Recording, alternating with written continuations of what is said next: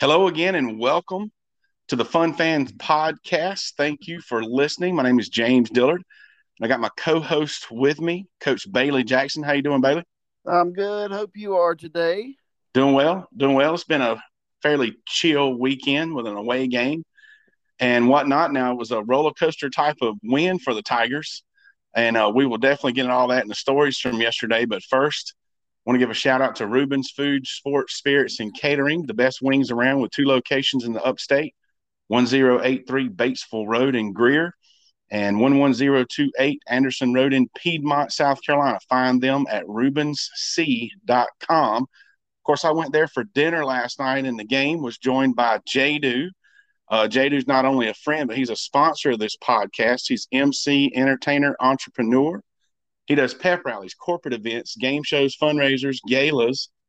Just put that man on the mic and let him liven up the party. Not only is Jado a friend of mine, I've seen him work, and you and your organization will not be disappointed. Anytime you add Jado to your function, he will be a guest here in just a couple of weeks now. We're really counting that down, and you can find him at itsjado.com. He's easy to find on all forms of social media at its Jado. Now, Bailey, you asked a question. You had me ask Jadu, well, you didn't have me ask Jadu, but you asked a question. I said, hey, I will ask Jadu about the difference between a party and a gala. Yeah, I was And just curious last week when you read his advertisement. He said he did parties and galas. I was just curious. parties and galas. So, in our assumption was that a gala was a little more formal. You know, we want to dress up a little bit, no torn up jeans and that kind of thing.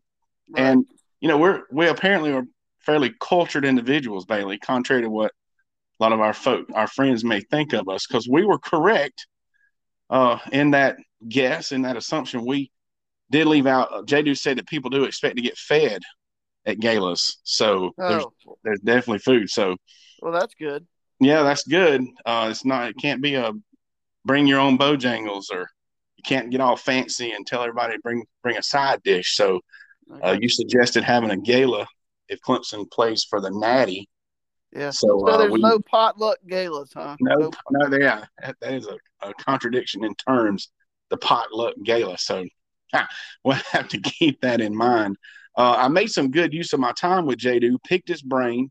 He is much more of a podcaster, social media influencer for sure than I am. So I just want to point out I've failed to do this, and it's definitely beginners just not knowing any better, to ask the listeners to subscribe. And I'm also learning that when you click subscribe on your favorite platform, that you can get a notification that there's a new episode. So, been listening to the Fun Fans podcast. Click subscribe on your favorite platform. We are now available on Anchor, Spotify, Apple Podcasts, Google Podcasts, iHeart Radio podcast. And there's a new, or at least it's new to me, I think it said it was new, Podvine, Podvine is an app that I really like. It's new, it's interactive. So if you're looking for a platform to listen to your podcast on, especially the Fun Fans podcast, check out the Podvine app. Find me on there, the Fun Fans, James Dillard. I think you can search either way and find it, and click subscribe. And that allows folks, I believe, to interact a little more. It's sort of a social media ish podcast platform, and I think it's really cool. So just wanted to throw that out to the listeners to listen to that. And so, yeah, I got a lot of information from Jadu last night while we were at Rubens enjoying the great food and the game. Bailey, did you do anything special for the game? No, I took my family out to dinner, but we had to be back in time for kickoff. I watched the end of the Alabama Tennessee game, and then on the other TV had the Tigers starting. So it was a good day of football and spending a little bit of time with my family. There you go. Speaking of family, my brother came out and watched the game with us. And let's just say the only advice I got from him is when you get into the CPAP life, you may need an alternate sleeping location. That's all I'm going to say about that. Not going to give out personal business of big Hey, Jason. Yeah. I know all about it. It was interesting to hear the stories. You may need an alternate sleeping location. The CPAP life. There's probably a podcast out there about Yeah. the CPAP life. So, Yep. but It's a anyway, real thing too, buddy. yeah, I bet. So, I know myself. So, enough of that's what you learn and what you can get into conversation wise when you're enjoying football as a fan, surrounded by friends and family. So, speaking of the game, I'm just going to jump straight to the play. Can't believe it didn't make some top 10 list that I've seen highlights. It's my favorite play. I put the play in every year as a coach. I don't care what level I was coaching, middle school, JV. We were going to run the flicka, is what we called it in Chester, the flea flicker. And the way Clemson came out in the second half with a reverse flea flicker, and of course, the fact that it actually worked and scored a touchdown, that made my night. That was Yeah. crazy. Well, it was all set up by Shipley's return, and man, Shipley had a huge game, rushing, catching the ball, and in the return game. And that play was. I'm sure they had talked about it at halftime, and they said we're going to hit them with this play right off the bat. And Davis Allen did a good job of kind of selling his block, and then leaking out into the down the sideline, and once again DJ made an unbelievable throw, and I've got some pretty good DJ information for you. Well, let's hear it. All right, so at Wake Forest, NC State at home, and at Florida State, probably the three biggest games of the year. DJ's got 12 touchdowns, 0 interceptions, and probably this stat is probably more impressive to me. Okay, in their second year as a starting quarterback, Deshaun Watson, Trevor Lawrence, DJ Uyunglele. Passing yards, Deshaun Watson 1566, Trevor 1534, DJ 1665. Nice. Rushing yards, Deshaun 332, Trevor 187, DJ 337. It keeps getting better. Let's hear it. Touchdowns, Deshaun 18, Trevor 19, DJ 21. Interceptions, Deshaun 7, Trevor 7, DJ 2. Okay, so, you can ask anybody that knows me. I've been a fan of this guy from day one. And when everybody's yelling at him in the bleachers and everybody's on ESPN, what's wrong with DJ, this and that, the dude can make throws. He can play. And, Sorry. and when he's got the tools around him, he's pretty good, I'll tell you. He can flat out play. And I am of the mentality of coaching the kids up. And last year there was obviously something missing, but DJ definitely has the tools, and he got coached up or coached himself up or a combination. But some things are different this year, obviously, including on the coaches staff compared to last year. But I'm not into finger pointing, just looking into the future. It does seem to me that whatever DJ went through and has learned from, and obviously has progressed, and his vibe with Coach Streeter, or maybe it's one of the other coaches, I'm not sure, is definitely more positive, much better results this year than last year. And, any comparison to those guys that you mentioned, that's big time. That's big time. So, and they're just huge shoes to fill. Okay, huge. Number one, the defense is not as good. Okay, we know that. That's a thing. All right, Clemson is averaging 38.5 points a game. All right, the defense is giving up more. But I'm watching Sunday afternoon football, and I see Clemson defenders making plays on every channel. So they were all on those teams, and it is what it is. You're not going to shut everybody out and score 50 points. It's not going to happen. Ask Alabama. That is correct. Yeah, ask Alabama.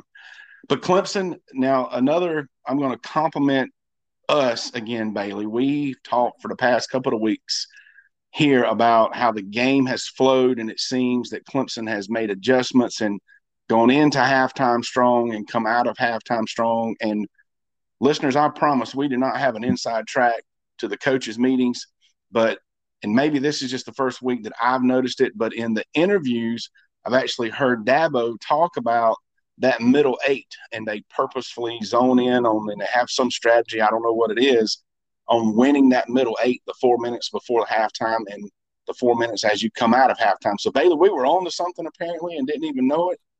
But that was obviously the case. It seemed to be. It was way more glaring last night than even previous games this year.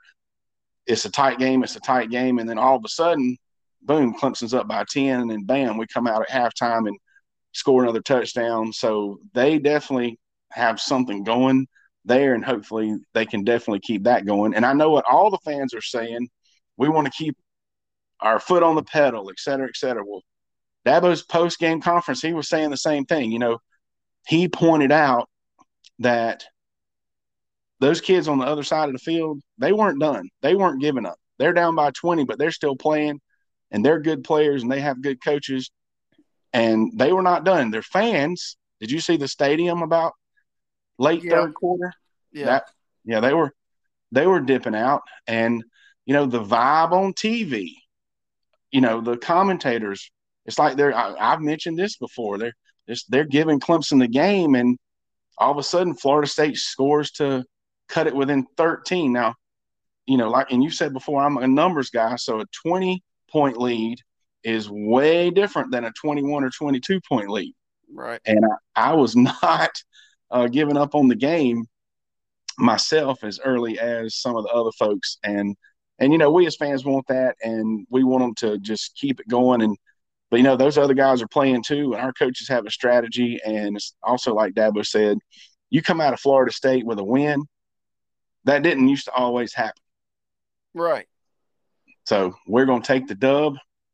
We're going to take Moving on, baby. 7-0 record and move on to the next opponent. But speaking of Alabama, that Tennessee-Alabama game, the biggest game in the country, it was huge. It turned into a great game as well.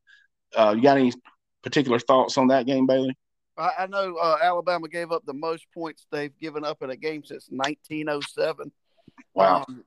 And I also know that 8 of the 11 SEC teams that played yesterday gave up at least 34 points.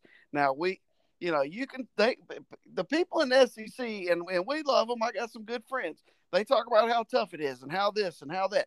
Look, the SEC defense quote that it's all about defense, throw it out the window, okay? That's right. Teams are scoring points. Tennessee's got Heupel coaching them. He's running gun. And, you know, that game was not – when Alabama missed the field goal, I don't really remember exactly how much time was left, but they just went down there and got in field goal range. It looked like a pro game. I want to say it was 48 seconds. Yeah. And so now, luckily, the field goal kicker, you know, he kind of he started his steps a little early, but he got enough of it to get it through. But that was a pretty insane situation there in Tennessee, 102,000 people.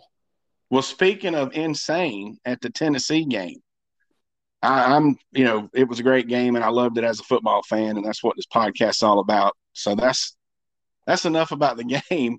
Did you see Nick Saban's tantrum on the sideline when the kid picked up he touched the fumble, not the fumble, he touched the punt that he should have never touched? Yeah. Yep. I mean, with all due respect, and I really do mean that, because Nick Saban is Nick Saban.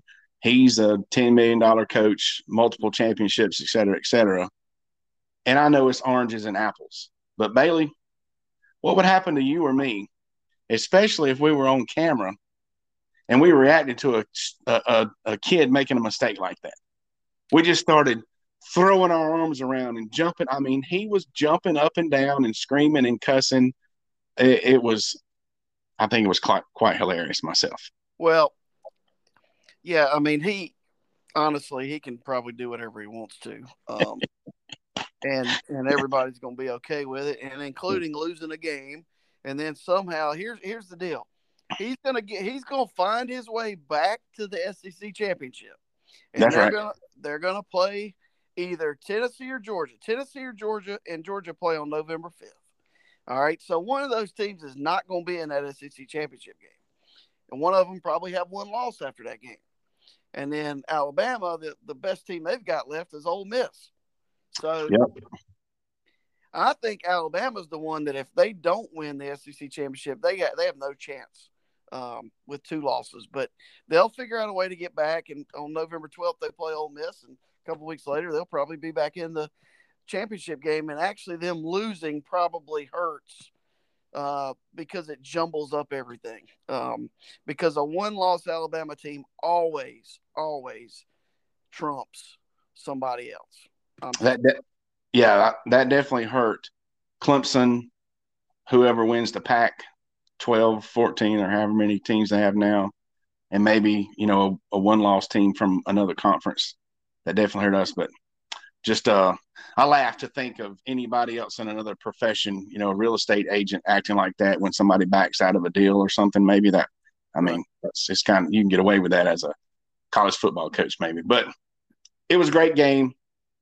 Good job, Tennessee. And speaking of their fans, stormed the field. Now, I had heard, is there a fine in the SEC for storming the field? I don't know, but it's going to at least cost them some goalposts. Oh, they got to pay for the goalposts. I am fairly certain I heard on College Game Day beforehand that it is $100,000-something fine from the SEC when the fans storm the field. And I don't know who pays the bill, the school, the athletic department. They try to pick out the fans. Who knows? But that could be interesting. Maybe we can find out for sure if Tennessee paid a bill on that one. Now, what about some other games? There were a lot of undefeated versus undefeated yesterday. Is there anyone that stands out to you, Bailey? Not especially. I watched. I'll tell you what was also a good game, and it finished after Clemson. Was North Carolina and Duke. Yes. North Carolina's really good on offense, but man, I feel bad for Duke. There were some questionable calls, and I know you just asked me about other games, but I got to mention this. Do they even call holding in the NCAA football anymore? Because Clemson has been held all year. I've been screaming it, and I haven't seen another team get called for holding. You are not the first person to ask that question. Right. So that is yet to be determined. Maybe it's the emphasis. Don't call it. Don't call it. The just speaking of referees, the Southern Cal coach, the new coach out there at USC, his name escapes me at the moment. He made a comment real quick. They'll get fined if they get too much into the complaining about the officiating. But of course, and that's after a loss, an upset victory, or an upset loss. But he made a comment about the officiating. All the games I saw, the officiating seems to be inconsistent. The Clemson game, every time they would call something on Clemson, obviously I'm a fan. I'm like, no, that wasn't whatever. They'd show the replay, and I was like, oh, yes, it was. Yeah. However, like you said, it was like we couldn't get the same call against Florida State maybe. And it wasn't just the Clemson-Florida State game, the Tennessee-Alabama. Things just seemed out of balance with the officiating. I watched the Penn State-Michigan game, along with many other games, and I'm just going to say, we wondered why Michigan gets the props that they get. Their offensive line is really good. And probably the voters, they know if the OL is good, that's going to equal some W's down the road. So I'm just want to give a shout out to Big Blue offensive line. And speaking of Southern Cal, Utah, they went for two at the end. I don't know if you saw that, but they scored. A PAT would have tied it up, but instead they went for two and got it. That's a gutsy call, really cool thing that you don't see very often. But yeah, definitely North Carolina, and they have one loss. North Carolina sitting there with overall record one loss, right? Yeah. And if Clemson continues to win in North Carolina, I mean, Clemson's playing them in Charlotte if everything holds, if we hold serve. Right. So speaking of how all that, panned out, the polls come out today. So we've already talked about Tennessee beating Alabama. You know, Clemson gets bumped, but whatever. Alabama falls all the way to number 6 in the AP poll. But as we've spoken about before, I like the power rankings. Kind of Right. takes a lot of the bias out of that. And Bama fell to number 9 in the power rankings, but Clemson is still in the 5-6 range in those polls. But we got to admit, I'm sitting there watching those games and thinking the way Clemson has played so far. Now, I love Clemson. I'm going to pull for Clemson, and I have all the confidence in the world that if we played any of those teams, we would definitely have a shot at winning and could win. But I can't blame voters and other folks for watching all those games and those other teams, Ohio State, Tennessee, and Michigan even, and putting them ahead of Clemson the way Clemson seems to be a little bit. We're going to win the middle 8. You play those teams, you're going to have to win. You're going to have to win more than the middle 8 to pull out a victory against Tennessee, Bama, Ohio State. So the polls are 2 weeks away. Is it too early to talk about the playoffs, Bailey? I don't think it's too early. I mean, I say this: you still have Ohio State, Michigan. Somebody's going to lose. They That's correct. play each other. Okay, somebody's going to lose. I don't. It's not fair. If you look at, okay, here's a little trivia question for you: what team has more top 25 wins than any other team that's undefeated? Clemson. That's right, 2. Nobody else has more than 1. Right. Ohio State has 0. Yeah. Right. So it's like, and then now we have another ranked game. So Clemson's resume is, I think it's good. I mean, Wake's It's very good. good. NC State was good when we played them. NC State's not good now. Their quarterback's out for the year. They can't throw the ball. They can't score points. And Syracuse has played 1 road game. Oh, wow. It was at UConn, the number 115th ranked team in the country. Oh, So, wow. if Clemson, it's like Herb Street said last night. Clemson wins out. Guess what? They're in. They're not Oh, going to there. be out. But Got to win out. that's Definitely just, have to it's win out. just another argument for 12 teams, 16 teams, however you want to do it. Let's have more teams in there. But then we'd be having the same argument about number 13 and 14 or number 9 and 10 if they only had 8, whatever. So, I, that's de- just the way it goes. I definitely agree. And I definitely agree. I was thinking earlier today that this is one of those years where it's laying out an argument for more teams in the playoffs. And just since it's been brought up, my personal opinion, I used to not be a fan of more than 6. I was a 6 guy, 1 and 2 get a bye, that kind of deal. Right. But with the NIL stuff and the transfer portal, and without getting into the argument whether that's good, bad, or indifferent, I definitely think it has caused more parity in college football. And with that, I think it's a good thing to open up to 12 teams in the playoffs. So, but this year is still just 4, right? That's right. And it'll be 2 weeks from now when that committee gets together for the first time, and they will release their poll the day before we release our podcast. So, we might need to call and tell them they need to do that earlier so we can record. I don't know. We need to coordinate that better with the committee, Bailey. Yeah, I'll I'll call give somebody. I'll call Condoleezza. Is she still doing that? I don't know. I'll shoot her a text or something. So, all right. So you brought up Syracuse, NC State.